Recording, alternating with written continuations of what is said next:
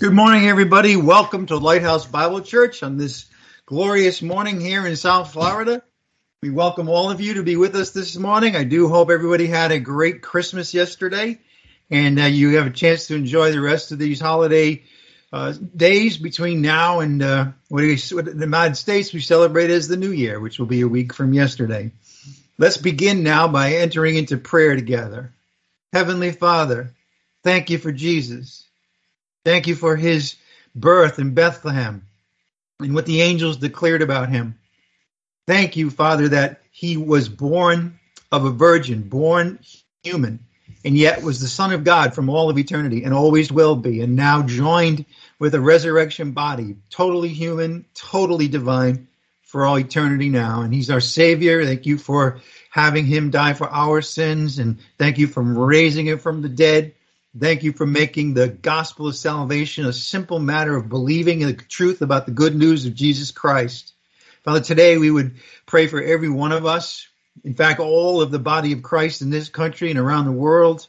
We pray, Father, that as times move forward into these perilous times, that every day we would be able to lift our eyes up from the terror and horrors of this world, and they are there, and from the temptations, and just to keep our eyes on Jesus, the author of our salvation. And we ask today for the Holy Spirit to mentor and teach every one of us and to guide us here and when we leave to the truth and the application of the truth of your word. In glory and honor to you and your Son. We ask all of this in the name of Jesus Christ our Lord. By the power of the Holy Spirit we pray. Amen. I have a couple of announcements this morning before we get started. First of all, I know I had mentioned last Sunday that Rich Freeman was going to come in January. Well, in light of the situation with Omicron, he has asked that we postpone his visit, that his visit be postponed until the fall. So I'm sorry for that disappointment. We're already working on the date for that. He will be coming. It'll be in the fall, which isn't so bad because it will be around the time of the fall feasts in the calendar, in the Jewish calendar. Also, continue to please keep Peter and Ruth Morrison in your prayers. A couple of announcements on schedule. Thursday, we will have Bible study. And once again, it will be on Skype only. Next Sunday, we will have a service. And look for a text in the middle of the week about whether it will be in person or not. I hope it will be. We're keeping an eye on. By the way, we're not arbitrary about this. We do keep an eye on some basic stats about the spread of it and the hospitalizations. And so if that's looking good midweek, you'll get a text and say we will be in person. Otherwise, if it's looking bad still, we won't. So just keep an eye out for a text midweek, probably on Wednesday, so that you can find out whether we'll be meeting in person on next Sunday. All right, at this time, let's begin. By the way, I do want to remind everybody that we do record our service on Sundays. And in that light, I would ask that if you have a microphone and it's not muted, that you would mute it at this time. And also that if you have a camera, please also mute that or disable it at this time. Thank you. All right. So this morning, we are going to finish our series, our short series on Messianic prophecy. We got here out of the Gospel of John, which is our main study, our book that we are studying from verse by verse, because in chapter 7 of the Gospel of John, the subject of the Messiah is very prominent, the Christ.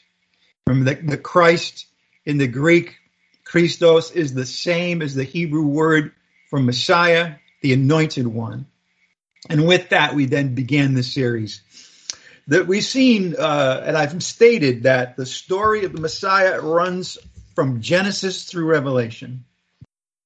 When we started this short series on the Davidic covenant, which is the mainstream, as you were, of the Messianic promises, we started in Genesis. We started, remember, with Abraham and the promises the Lord made to him about his seed and about the nation that would come from Abraham's loins and how all the peoples of the world would be blessed through that seed. And we also studied in Genesis how the Lord revealed to Jacob that one of the 12 tribes, one of his sons, would be the one through which the royal line would be carried. And of course, that's the the tribe of Judah. And in fact, that was the tribe from which the Messiah would be born. And then we find in David that the Lord makes a promise to him, to an individual, that of one of his descendants would sit on his throne, David's throne, forever. And he would have a house. And that means a dynasty, a line that would always have the right to rule. He would have that. He would have a throne that his descendant would sit on, and that again is the function of ruling itself, governing, and of course a kingdom. That's the Davidic covenant. That's what we've been focused on. Remember that the Davidic covenant, 3 pieces to it.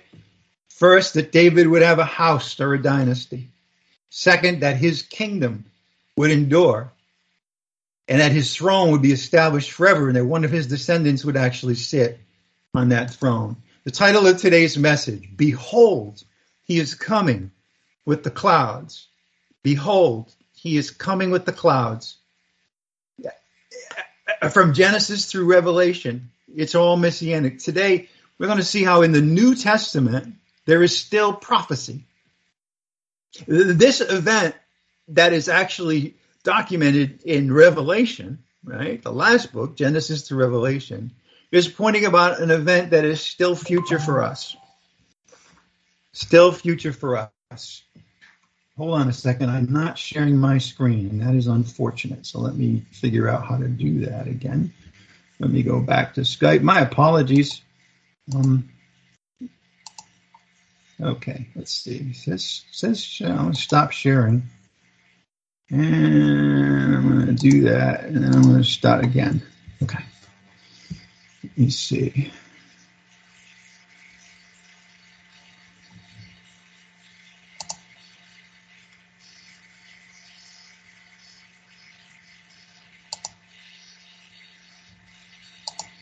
All right, here we go. All right, I want to someone can let me know that is in fact, so you're seeing that at this point in time. I'd be appreciative just to make sure you can see these slides. Mark is very diligent to let me know, and that's why I knew. And so I'm going to let him let me know again.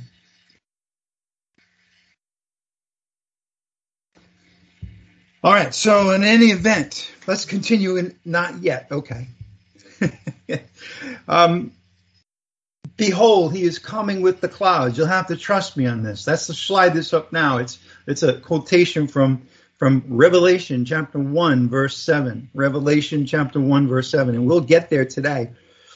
And again, the Lord is providing prophecy in the Bible from the very beginning in the book of Genesis, where the Lord promised Abraham that he would have a descendant, that descendant would bless all the nations, and then that there would be a land covenant, that he would one day his descendants would receive the land of the covenant of what we call the Palestinian covenant, and then, of course, the promised seed would go through the line of Judah and then through the line of David. And I am taking it that you don't see my screen yet, but trust me, it's on there. Let me see what this is going on here. Well, this is on. This is a little, okay. This is why we need, by the way, keep praying for us to have a place to be, a permanent place to go, because then this wouldn't be necessarily happening, because technology would be out of my hands and in the hands of somebody who knows what he's doing. So hold on a second. If I can't get this to work, at this point, I'm just going to apologize and go forward, because I do not want to interrupt the message itself much longer in order to get this to work. One more time. Okay. I'm going to try one more time, and then I'm just going to keep, by the way, we do at the end of service, we do post all the slides. And as I've mentioned many times before, Paul, when he preached, he never had a PowerPoint presentation, so I think we'll survive. But in any event, I do apologize that this is not working out this morning. So Hold on a second. All right, this is it. This is it, folks. This works. We're in business. If it doesn't, my apologies. And we'll go from there. All right. All right. I'll try to let you know what's on the screen. But in any event, we're going to continue now. Got it. And we can see it. oh, praise the Lord. We got it. All right. Praise the Lord. Yep. Now mute those microphones. No. All right. Well, that is awesome. Now, see that you had to take my word for it. Now you're going to see with your own eyes. And that is the fact that the title of today's message is, I can't get it to change. The title of today's message, again, is Behold, He is Coming with the Clouds. This is, again, in the book of Revelation. The Bible is messianic. And by the way, is prophetic from start to finish, from Genesis all the way through Revelation.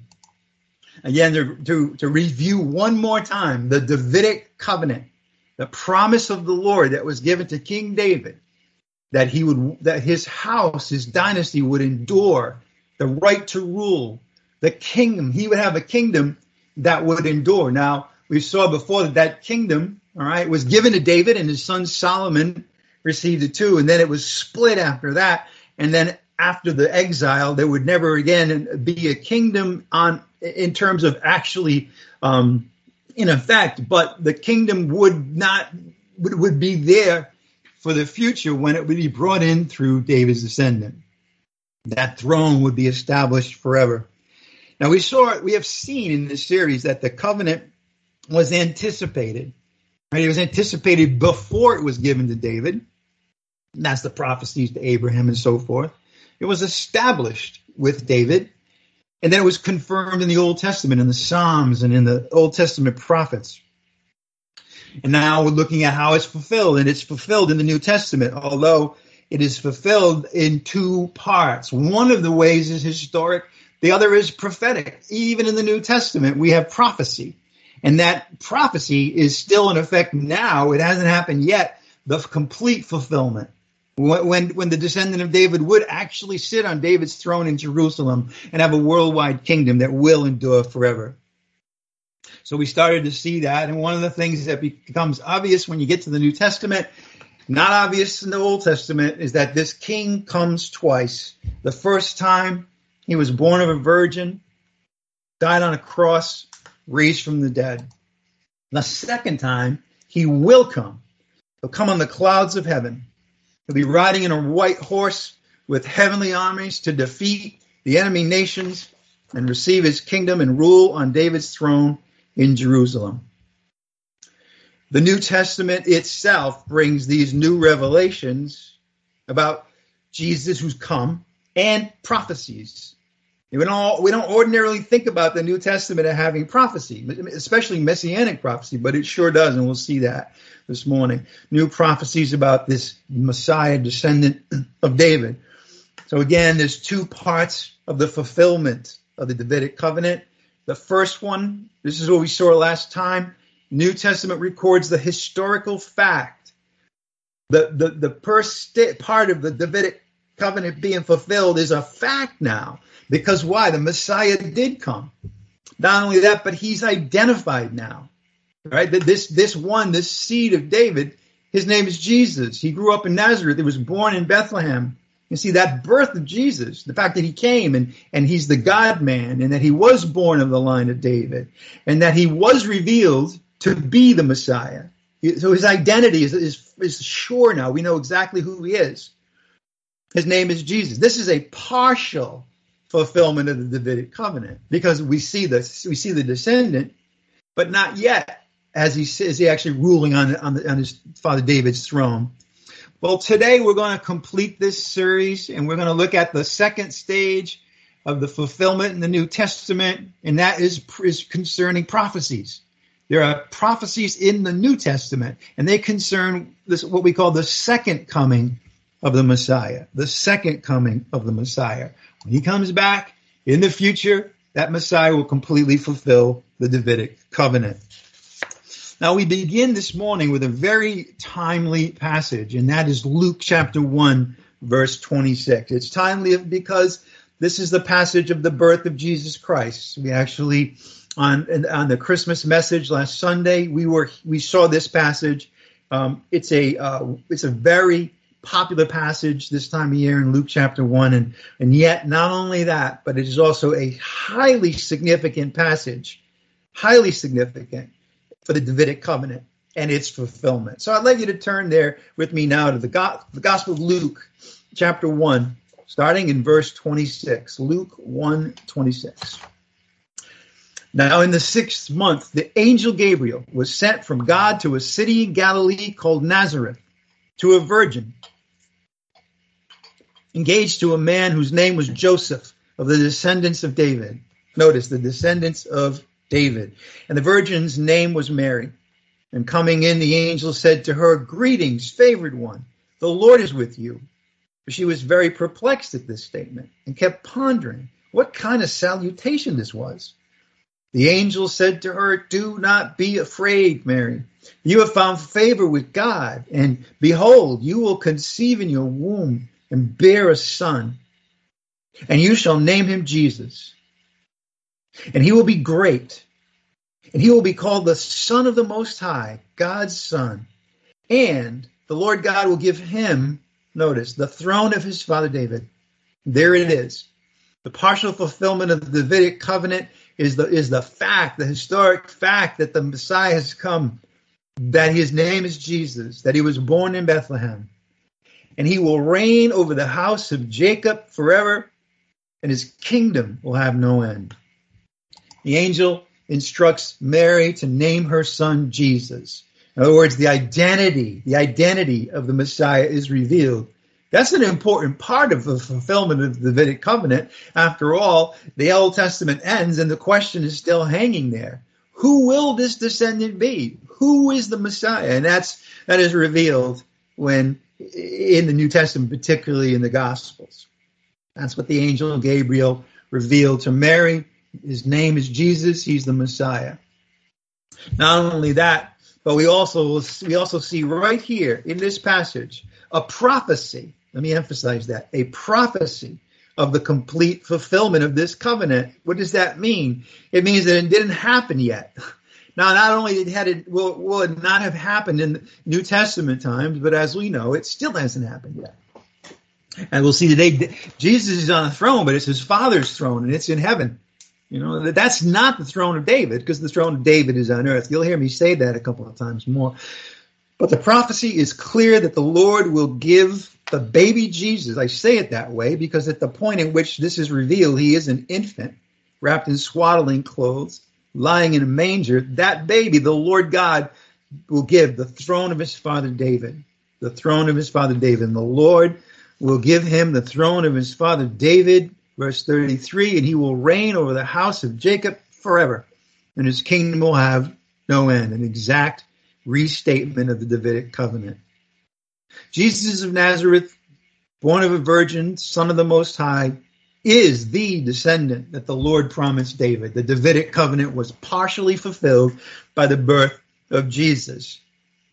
But what Mary couldn't have known and didn't know, and what the New Testament subsequently reveals, it unfolds in the New Testament, is that the promises of the promises, now the fact of it, the identity of David's descendant, known, revealed, but the promises will not be fulfilled in her lifetime. What does that mean? The promises having to do basically with Jesus sitting on the throne of David, ruling his kingdom and ruling it forever.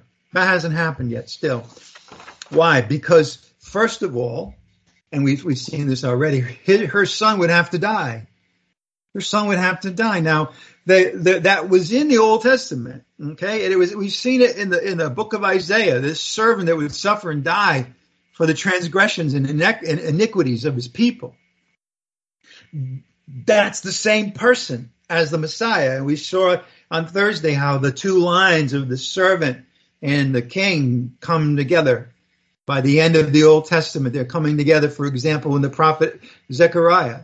But it won't be clearly revealed until the New Testament.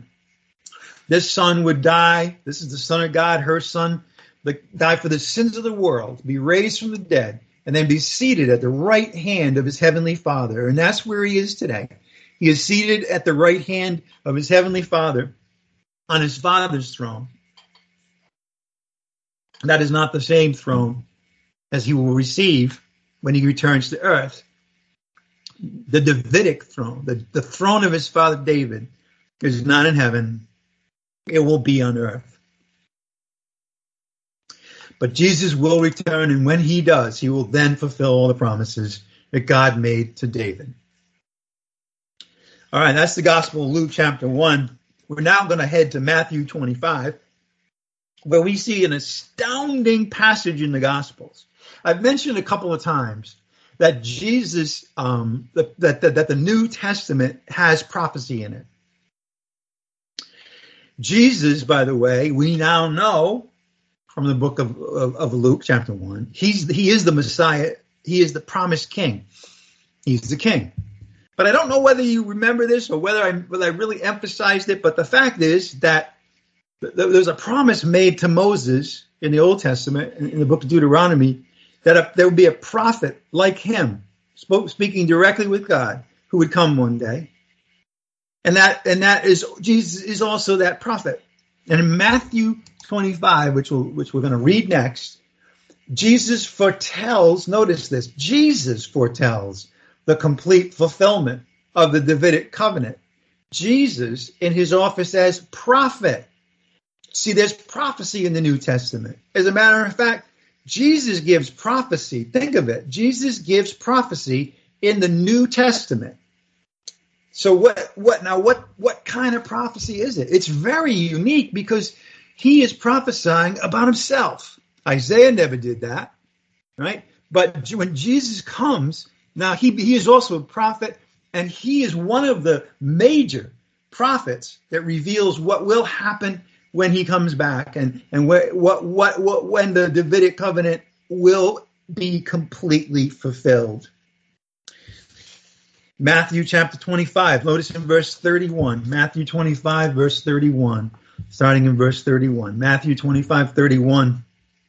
Now, to set the stage, the disciples that asked Jesus, and this is in chapter 24 of Matthew, wanted to know, hey, what's the sign of your coming, and when will these things happen? Now, you can read, actually, it would be fruitful at some point, if you'd like to, Matthew 24, and he actually has a description of his return. But what we're focused on this morning is the fact that return will fulfill the Davidic covenant, that the king will come and he'll have a kingdom. And that's why I'm turning to Matthew 25. Here, the description, when he comes back and all the nations will be judged. He will have the authority to judge all the nations. Look at Matthew 25, 31. But when the Son of Man comes in his glory, this is Jesus speaking about himself now. When the Son of Man comes in his glory and all the angels with him, notice it's the angels that come back with him, then he will sit on his glorious throne, and all the nations will be gathered before him, and he will separate them from one another, the nations now, as the shepherd separates the sheep from the goats. He will put the sheep on his right and the goats on the left. Okay. Now, notice what is said next. Then the king. Why do I emphasize that? Because the Davidic covenant is fulfilled when the king comes to sit on the throne of David. And there you have it. In verse 31, the Son of Man, which is a title for the Messiah. Son of Man is a title for the Messiah. When the Son of Man comes in his glory and all the angels with him, then future, with respect to when Jesus gave this prophecy, as well as still, then when he comes in his glory, he will sit on his what? Glorious throne. We have the identity of the Messiah, and we have him sitting on his glorious throne, the throne of his father David, the fulfillment of the Davidic covenant. Jesus is prophesying about the fulfillment of the Davidic covenant, which he will in fact fulfill when he returns. So he has a throne. He's the promised descendant in the dynasty, the house of David. And notice he will have a kingdom. Look at verse 34. Then the king will say to those on his right, in context, by the way, these are the Gentile nations who are believers, and it's evidenced by how they come to the aid. This is not our subject, but the ones that come to the aid of Israel in the worst time ever to be on planet Earth, the tribulation. That will be an indication that they are believers in Christ. Okay, but anyway, that's not our subject. But again, verse 34: the king will say to those on his right, "Come, you are blessed of my Father. Inherit what? The kingdom prepared for you from the foundation of the world."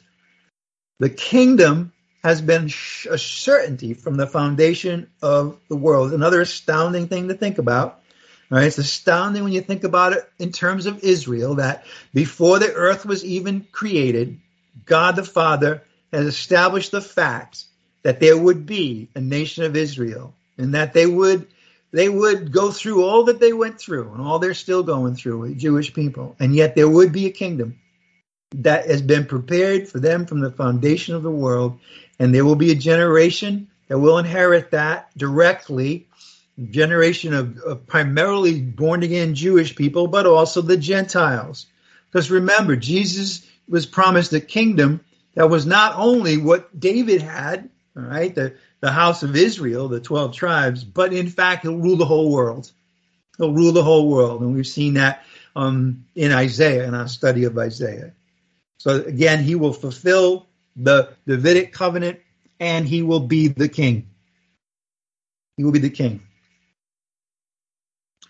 But before that, he had to come and die for the sins of the world. And that's why I'd like you to turn next to Mark chapter 14, verse 61. Mark chapter 14, verse 61.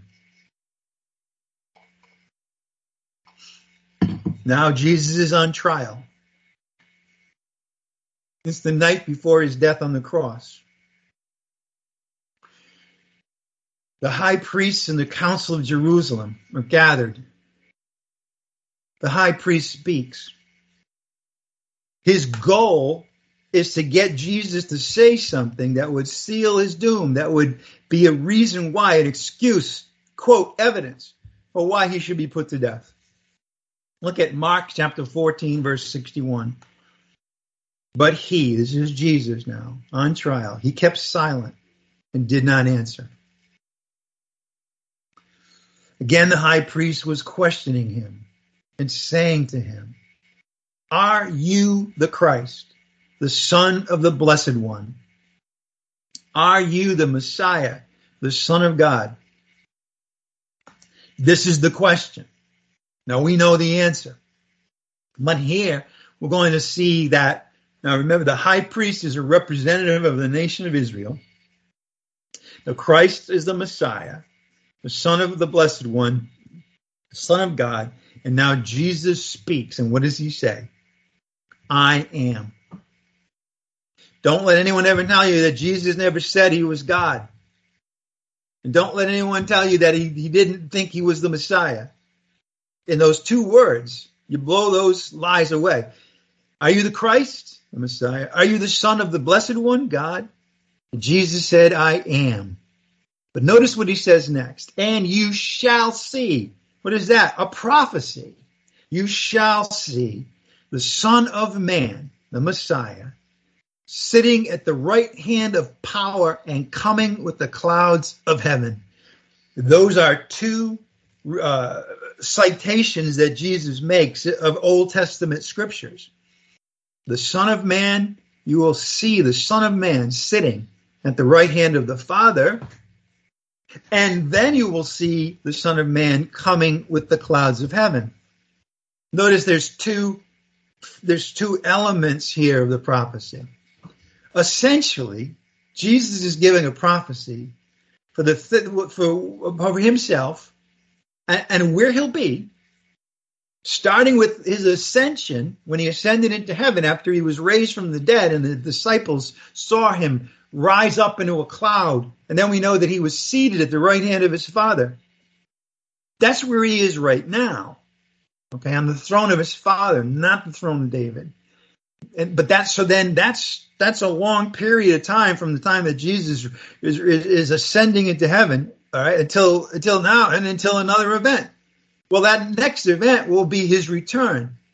He will be coming with the clouds of heaven. Those are both quotations of Old Testament scriptures. But notice here, we have both the partial and the complete fulfillment of the Davidic covenant. It's all here. What an amazing passage this really is. He's identified, right? That's the partial fulfillment. I am the Christ. I am the Son of the Blessed One. And then the complete fulfillment when he comes with the clouds of heaven. Jesus said, I am the Christ. I am the Messiah. He said he is the Son of God. He said that he would soon ascend into heaven and be seated at the right hand of his Father, the throne of his Father. That quotation, the Son of Man sitting at the right hand of power, is a very significant one. It happens to be Psalm 110. All right, you can check it out, Psalm 110. You know what? Let's go there, because this particular psalm, these particular verses are cited again and again and again in the New Testament. I believe it's 8 times. Always talking about where Jesus is right now. It's using connection with Jesus trying to convince his audience, this Jewish audience that he comes upon at one point, that in fact, the promised Messiah is also the Son of God. But let's look at Psalm 110, starting in verse 1. This isn't audible. I don't know if they call it anymore in football. See, when I was younger, back before the Civil War, football, they would have what's called an audible because they didn't have all the communication. What that meant was the coach had called a play, but then the quarterback gets up to the line of scrimmage and then he looks out and he says, "Oh, no, there's something else I want to call instead." So that's what, anyway. All right, Psalm 110, starting in verse 1. The Lord says to David is writing, the Lord, that's God the Father, says to my Lord, that's the Lord Jesus Christ, the Son of God. Sit at my right hand until I make your enemies a footstool for your feet. The Lord will stretch forth that's Jesus, strong scepter from Zion. He will rule from Jerusalem, rule in the midst of your enemies. Another incredible passage, by the way. We see the same thing here. In verse 1 of Psalm 110, it has to do with where he is now. He's seated at the right hand of the Father. The Father is going to make his enemies a footstool for his feet. In other words, he'll gather them all up together. When Jesus comes back, Jesus will issue the blow that will wipe them all out, all the enemy nations, and then ultimately what we call the beast and the false prophet. These are references to the future. And then ultimately Satan himself will be defeated and thrown into the lake of fire. Sit at my right hand until I make your enemies a footstool for your feet. And that again that's what Jesus was saying when he said to the high priest, you shall see the Son of Man sitting at the right hand of power. This actually happens, seeing the Son of Man. The fact is that after Jesus rose and was ascended and seated at the right hand of the Father, there was one who saw him not sitting but standing, and that's Stephen, the first martyr. You are the Christ, the Son of the Blessed One, are you? Yes. And you will see the Son of Man sitting at the right hand of power. Psalm 110:1 again. The Lord says to my Lord, God the Father says to the Lord Jesus Christ, sit at my right hand until I make your enemies a footstool for your feet. Then verse 2, the Lord will stretch forth your strong scepter from Zion, saying, rule in the midst of your enemies. There's the complete fulfillment of the Davidic covenant. Partial in verse 1, complete in verse 2. And again, I want to emphasize that in verse 1, that when he says, sit at my right hand, that's the Father's right hand. That's Jesus sitting on the throne of his Father, not the throne of David, the throne of his Father, heaven. Throne of David will be on earth. Throne of David doesn't appear till verse 2. The Lord will stretch forth your strong scepter from Zion. See, Zion is on earth. Zion is Jerusalem, saying rule. Rule in Jerusalem in the midst of your enemies. That is the fulfillment of the Davidic covenant. It'll be on earth. All right, Jesus is in heaven now. seated at the right hand of his Father, the throne of his Father. Then he will come to earth. He'll be seated on the throne of David in Jerusalem. All right. So again, Jesus prophesied. Let's go back. Okay, now let's go back to Mark chapter 14. Let me give you the citation again. Mark 14, back to verse 61. I'll give you a moment to get there. I wanted to show you that when Jesus quotes two different Old Testament passages, one was Psalm 110, Messianic Psalm, which we saw, okay, that he would ascend to heaven and be seated at the throne of his Father, not David's throne. That's his throne on earth. And then finally, Jesus prophesied about the far future. Not for us necessarily, but far after the day that he spoke these words to the high priest. He will return to earth. He will be seated on the throne of David. And that's again the second part, coming with the clouds of heaven.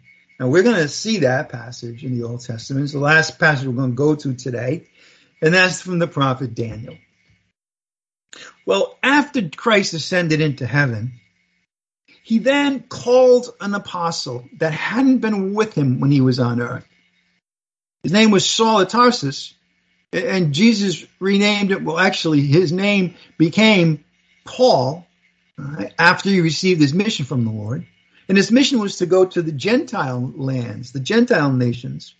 But even though he was the apostle to the Gentiles, thank God he was, because most of us are here today, and most of us are Gentiles. Some of us are Jewish. But Paul was sent out basically to preach the gospel to the entire world, to both Jew and Gentile, out of whom believers in that message would become the church, the body of Christ. But it's interesting because even though he's the apostle to the Gentiles, when he went to any Gentile city or town, he would always go to the Jews first, then the Gentiles. And one day he arrived in a place called Pisidian Antioch. I'd like you to turn to the book of Acts, chapter 13. Notice that we're now leaving the Gospels, okay, and we're going to the book of Acts. Now, we've seen in the Gospels, okay, that the Messiah has come the first time. He's identified as Jesus.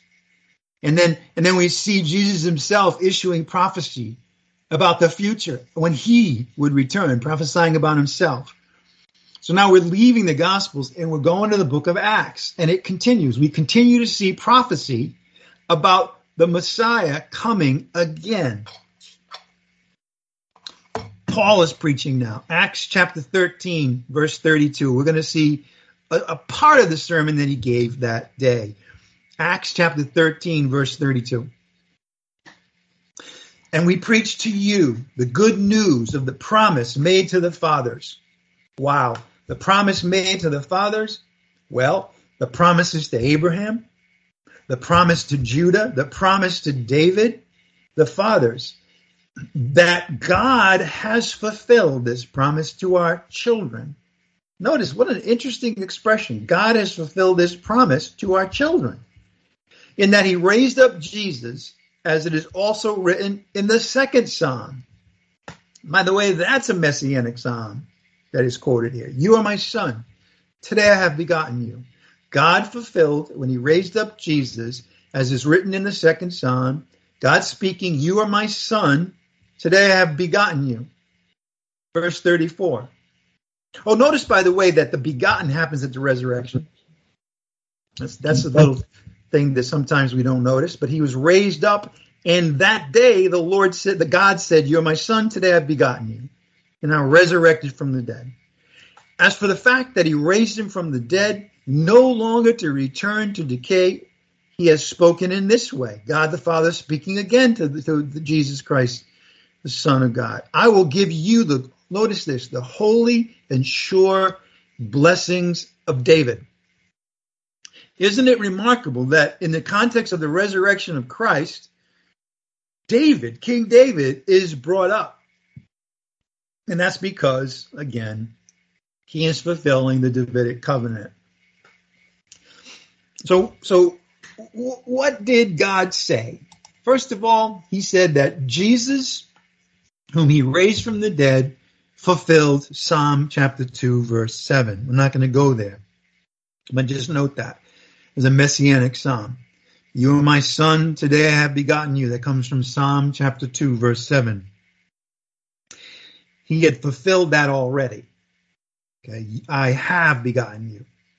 But then David then Paul continues, as for the fact that he, God the Father, raised him, Jesus Christ, from the dead, no longer to return to decay, he has spoken in this way. God the Father speaks again, I will give you, and notice the timing here. Notice in the second psalm above, he was written in the second psalm, you are my son today. Today, fulfillment already done, already fulfilled. I have begotten you. As for the fact that he raised him from the dead, no longer to return to decay, he has spoken in this way. I will give you the holy and sure blessings of David. In other words, the complete fulfillment of the Davidic covenant will occur in the future. I will give you the holy and sure blessings of David. So not only did God the Father say that Jesus fulfilled Psalm 2:7, he also says that in the future he will fulfill the prophecy. This comes from Isaiah chapter 55. You can note that. We're not going to turn there. Verse 3. If you want to find out more about Isaiah 55, just come to Bible study on Thursdays, and we'll be there really soon, I think. And so in the future, the Lord Jesus Christ will fulfill prophecy from Isaiah and receive the holy and sure blessings of David. Now, the question then is, what are these blessings? God says, listen, in the future, I'm going to give Jesus Christ the holy and sure, notice that, sure, certain blessings of David. It's certain because the promises that the Lord made to David through the prophet Nathan are unconditional. He said they are certain to occur. That's why they're sure blessings. And they're holy because they come from the Lord. What are these blessings? Oh, again, one, he'll be the king of all the nations. Just like Abraham, Lord said to Abraham, in your seed, all the families of the earth will be blessed. Jesus will sit on David's throne. And not only that, but he will bring in the blessings of the Messianic kingdom. These are the blessings of David that are certain to happen.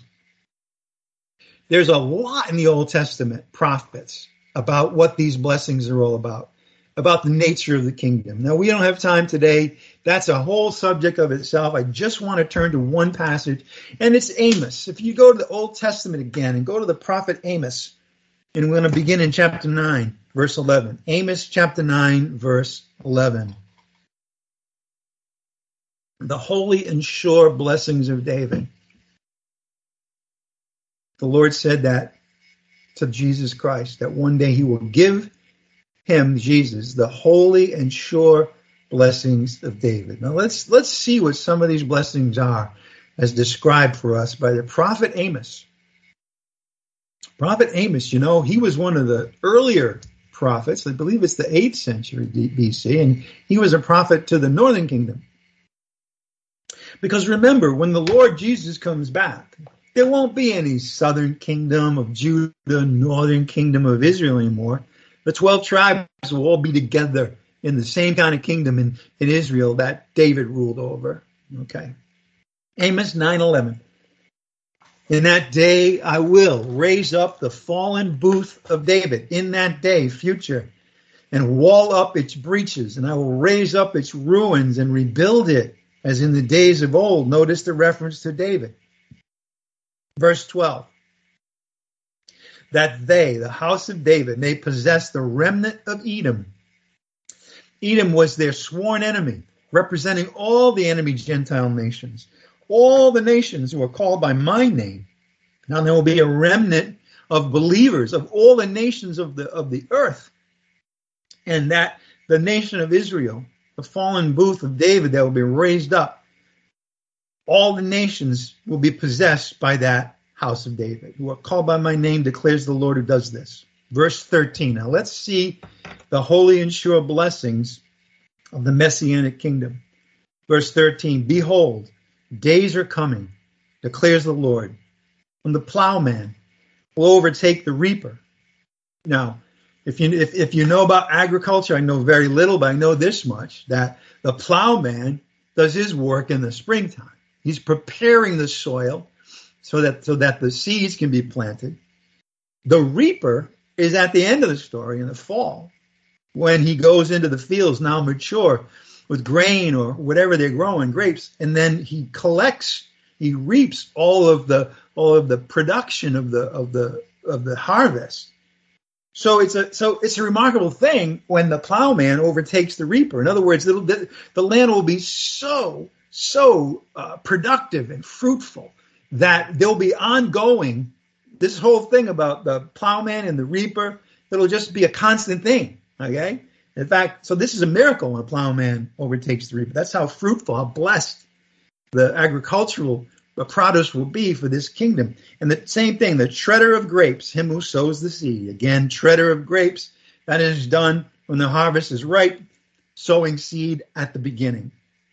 When the mountains, just think of the mountains will drip sweet wine, and all the hills will be dissolved. What an amazing thing. And I will, verse 14, I will restore the captivity of my people Israel. They will rebuild the ruined cities and live in them.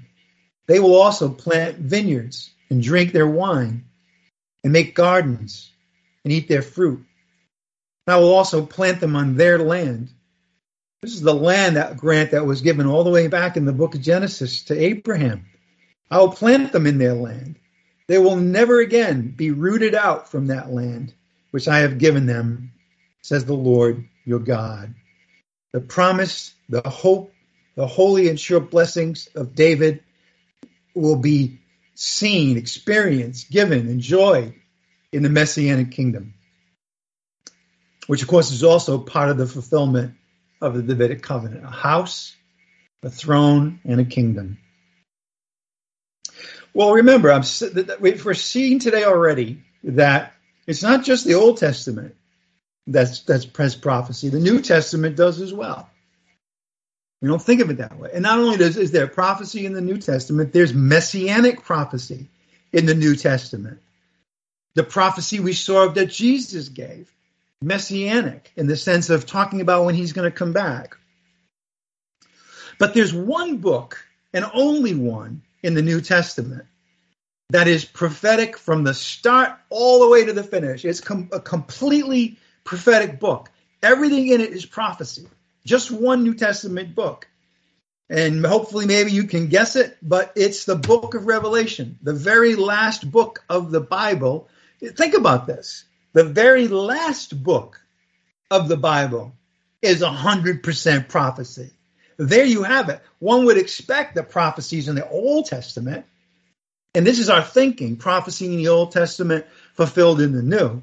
That's certainly true. But there are some prophecies in the Old Testament even that were not fulfilled in the times of the New Testament. And not only that, but here you have the end of the New Testament, the end of the book, the end of the Bible. And the last book is 100% prophecy. What does that tell you?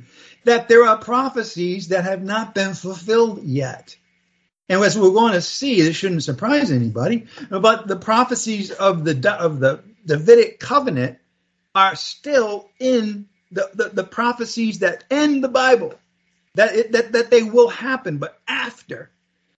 It foretells, the prophecy foretells the time when Jesus Christ, the ruler of the kings of the earth, and that's how he's identified in the book of Revelation, He's not identified as the head of the body of Christ. He's identified as the ruler of the kings of the earth. Why? Because it's talking about the fulfillment of the Davidic covenant, the fulfillment of the promises that have been made to the nation of Israel, that he will return. This is what the book of Revelation is about. It's about the second coming of the Lord Jesus Christ when he defeats all his enemies.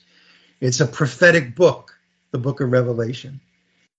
He will come. He is the ruler. He will be the ruler of the kings of the earth.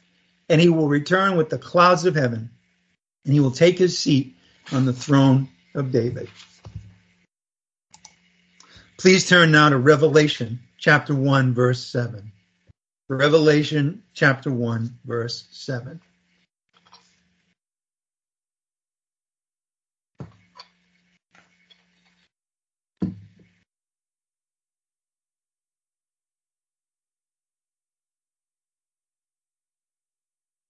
As Revelation begins, it's clear that this is a book of visions. At the very beginning of the book of Revelation, we have an angel. We have the Lord Jesus Christ. The book of Revelation is a revelation about him, and he sends his angel to John, and then John was given testimony and visions. It's a book of prophecy. And now in verse 7, we see that there's a prophecy about the kingdom, about the Lord coming back.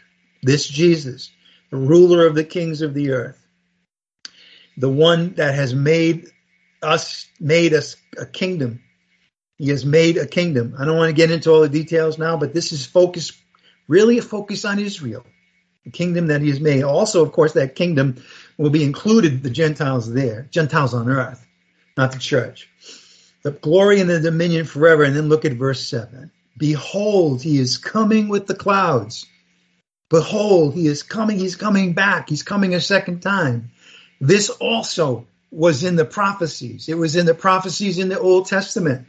Jesus talked about it himself when he described his return and judging the Gentiles when he was before the high priest. And he talked about the fact that he would become with the clouds.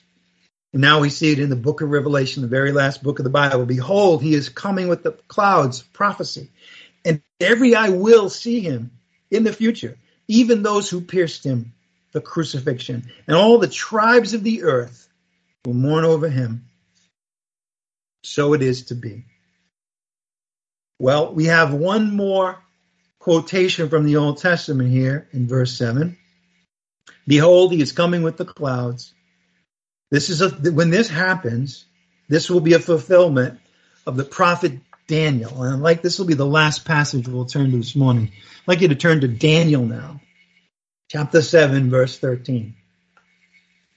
One of the things I tried to do in this series is to give you a sampling of a variety of the prophets. So you could see that it's not just Isaiah, for example, and Zechariah. It's Daniel, it's Amos. Here we'll look at Daniel.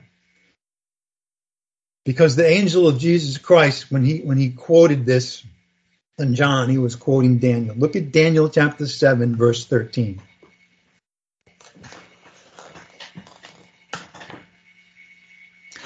By the way, Daniel was taken to exile in Babylon. Daniel rose to be one of the most powerful, influential men in the whole kingdom of Babylon. And he was given these visions himself about the time to come, when the nation would come back into the land, when the Messiah would come. Yeah, this was so he was given this, by the way, at that time to encourage and build up the hearts of the Jews that were in Babylon.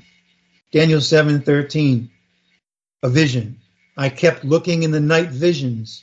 Behold, with the clouds of heaven, one like a son of man was coming. And he came up to the Ancient of Days, that's God the Father, and was presented before him.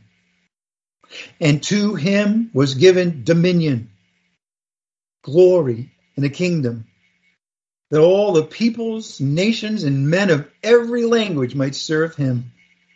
His dominion is an everlasting dominion, which will not pass away, and his kingdom is one which will not be destroyed. There we have it.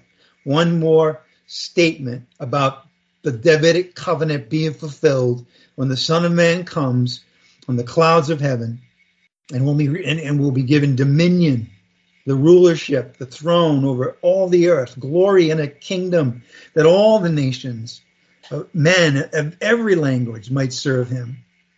And just like the Lord through the prophet Nathan promised David, his dominion is an everlasting dominion, which will not pass away. His kingdom is one, which will not be destroyed. Jesus, of course, will fulfill this as the Messiah when he returns to rule the nations. The promises to David were anticipated in Genesis with the covenant that the Lord gave Abraham, and the prophecy that Jacob gave about Judah. The covenant with David was established in 2 Samuel. After that, it was confirmed by the psalmists and the prophets. It was partially fulfilled in the historic records of the Gospels and Acts. And the book of Revelation prophesies its complete fulfillment when the Lord Jesus Christ comes back to reign. From Genesis to Revelation, the entire Bible is messianic. Let's close in prayer. Heavenly Father, thank you for giving us this supernatural, amazing, rich book. We thank you, Father, that we are blessed as those who are in the church age to have the complete package, the prophecies in the Old Testament, the partial fulfillments in the Gospels. We see also, Father, that you gave us the incredible letters of the New Testament to tell us who we are and all the amazing blessings that you have given us as the church, the body of Christ. We thank you for that. We also thank you, Father, that we have in the very last book of the Bible the most amazing prophecies about Christ's return. Father, we also, again, want to thank you for the Jesus Christ's death and resurrection, his ascension. He's seated with you now. We thank you also, Father, that you have presented in your word, in every book of the Bible, the story of the gospel of Jesus Christ, the Messiah. And we ask, Father, that would be in gratitude for all that you've given us, the complete revelation, the things that you've prepared for us. We just ask, Father, that gratitude would stay in our hearts and that would motivate us, Father, to want others to also enjoy these tremendous blessings by, first of all, hearing the gospel and by believing it, to be given eternal life, and then to be here, to be enriched with the truths of your word so we may grow as a body and that we may be those lights to the world. In fact, and including bringing the Jewish people to jealousy over the blessings that we've already received, that they are promised but haven't received until the millennial kingdom. Father, we also at this time want to ask that you would imprint on our hearts the truth of the gospel once again, that every human being has fallen short of your glory and we're born dead in our sins, and you gave us Jesus when we were your enemies to die for us, and you raised him from the dead after he was buried, and on the third day you raised him from the dead, and so that now whoever simply believes in Jesus Christ will never perish but have eternal life. And we also ask, Father, this morning that you continue to watch over your church here on earth, and in particular all the folks that are in our congregation, and particularly those who are going through very difficult times right now. We pray for them in particular. In Jesus' name, amen. Okay, a reminder that Bible study this Thursday, 6:30, Skype only. Service next Sunday, the day after New Year's. I think we're going to, in fact, let me just say, okay, at this time that we will have service on next Sunday in person. I will update that with a text, but at this point, our plans will be to have this next Sunday service in person as well as on Skype. All right, let's close one more time. Father, as we end in this year of 2021, we know that next year will have its challenges, and that we will be faced really every day with distractions that try to take us off the simplicity of devotion to your Son. But Father, let us not be those who would succumb to that. And the solution to that, we know, Father, is to be concentrating on the promises of your word and not to be looking at the things below, which will just discourage us and fill us with fear. And we ask this in the name of Jesus Christ, our Lord, by the power of the Holy Spirit. Amen. All right. Have a happy New Year, everybody. Hope you can join us on Thursday on Skype, and I really hope that you can join us next Sunday, where right now we're planning to be in person. Have a great day.